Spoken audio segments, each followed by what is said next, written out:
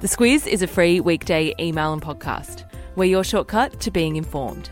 Our weekday podcast is brought to you by Bupa, supporting the health of millions of Australians, because life happens. Find out more at bupa.com.au. Good morning, I'm Claire Kimball. And I'm Kate Watson. It's Thursday the 9th of July. In your Squiz today, the FBI's China warning, Beijing continues to move on Hong Kong, cancelling cancel culture, and Usain's lightning bolt. This is your Squiz today.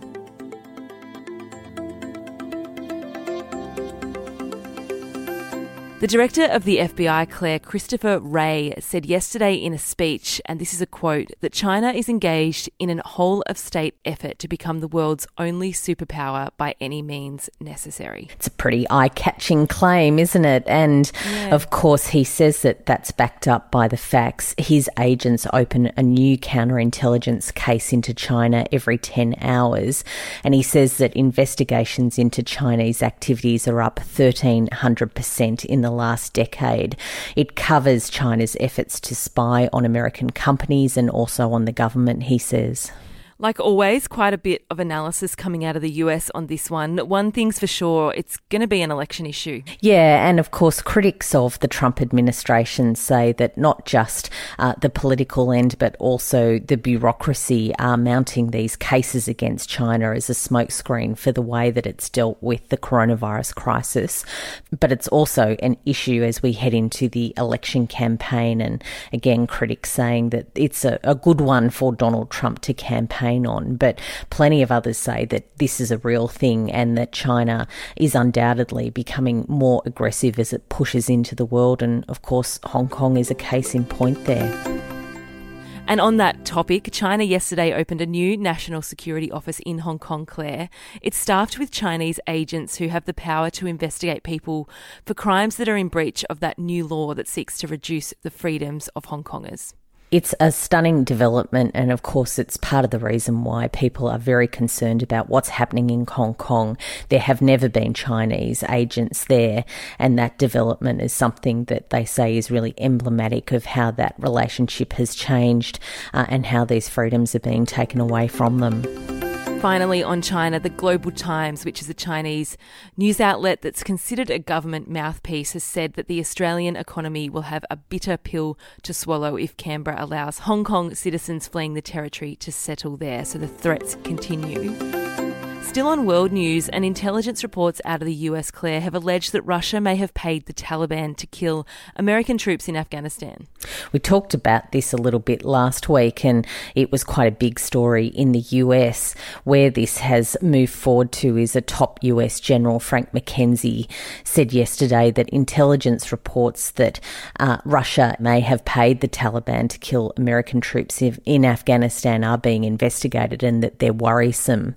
But he has very big doubts about whether those bounties actually led to the deaths of any of his troops.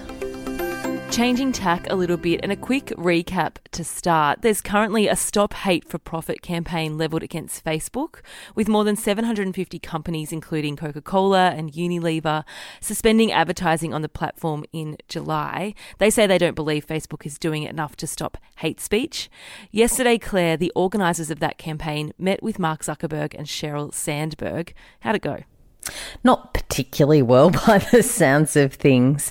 Activists came out of that meeting saying that they were disappointed. They just don't believe that Zuckerberg and co are doing enough to stop racism and extremist views from appearing on that social media platform, and that they need to do more. Meanwhile, Sheryl Sandberg, the chief operating officer of Facebook, says that they won't be making every change that they're being called for, but certainly it is an issue for them and they want to look into those proposals more.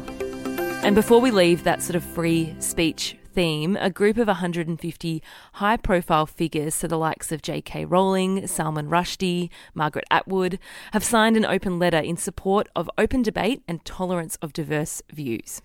And they're a very diverse group. They don't necessarily agree with one another, but what they do agree on is that we can't have this ongoing culture of public shaming and ostracism when a view is put forward that all of a sudden is grabbed hold of and really pulled into directions that want to see that person cancelled, as they call it these days. That, of course, includes the high profile of J.K. Rowling, who has really borne the wrath of many over comments she made about transgender issues. I read the letter, Claire, as you would expect from a group of authors and thought leaders. There's a lot of big fancy words.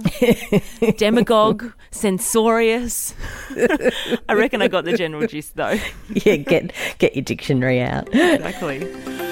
All right, let's move to Aussie news. And Victoria is still recording double-digit COVID-19 cases, 134 logged yesterday, Claire.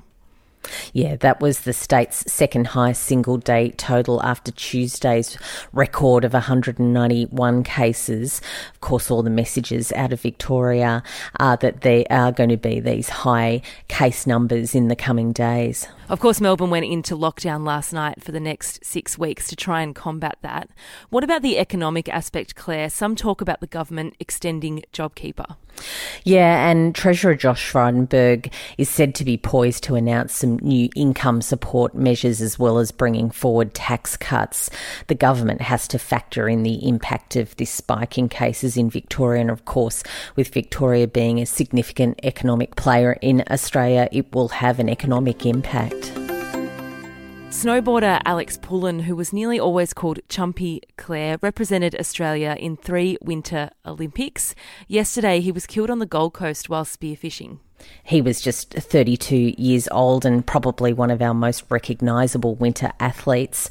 He had quite a profile, not just in the sport, but he was one of the few that was able to sort of penetrate the public consciousness beyond that. We're not really sure what happened to him. There are reports saying that he may have suffered a medical episode while in the water. That's something, of course, that pulled out all sorts of social media tributes yesterday. He was remembered as an incredible athlete and a beloved teammate. To some much better news. Usain Bolt, the fastest man on earth, has revealed the name of his daughter, who was born in May. Olympia Lightning Bolt, which seems to be a big name to live up to. Sure and as the song says, maybe she was born to run. That wasn't the subject line today. What I've gone with, though, is We Ain't Ever Getting Older. That's from the song by the Chainsmokers, Closer. There's a report out from the Australian National University that says that our relationships are even closer as a result of being at home in lockdown. So I guess people in Melbourne have that to look forward to. 25% said their relationship had improved by being in lockdown. Is that convincing? Is that a convincing enough number? It's more than people who said that their relationships were worse. So I guess that's something. We'll take it. And finally, Claire, before we finish up, for our sins, we've done our very best to give Squizzes a shortcut on the Israel-Palestine conflict. It's a big one.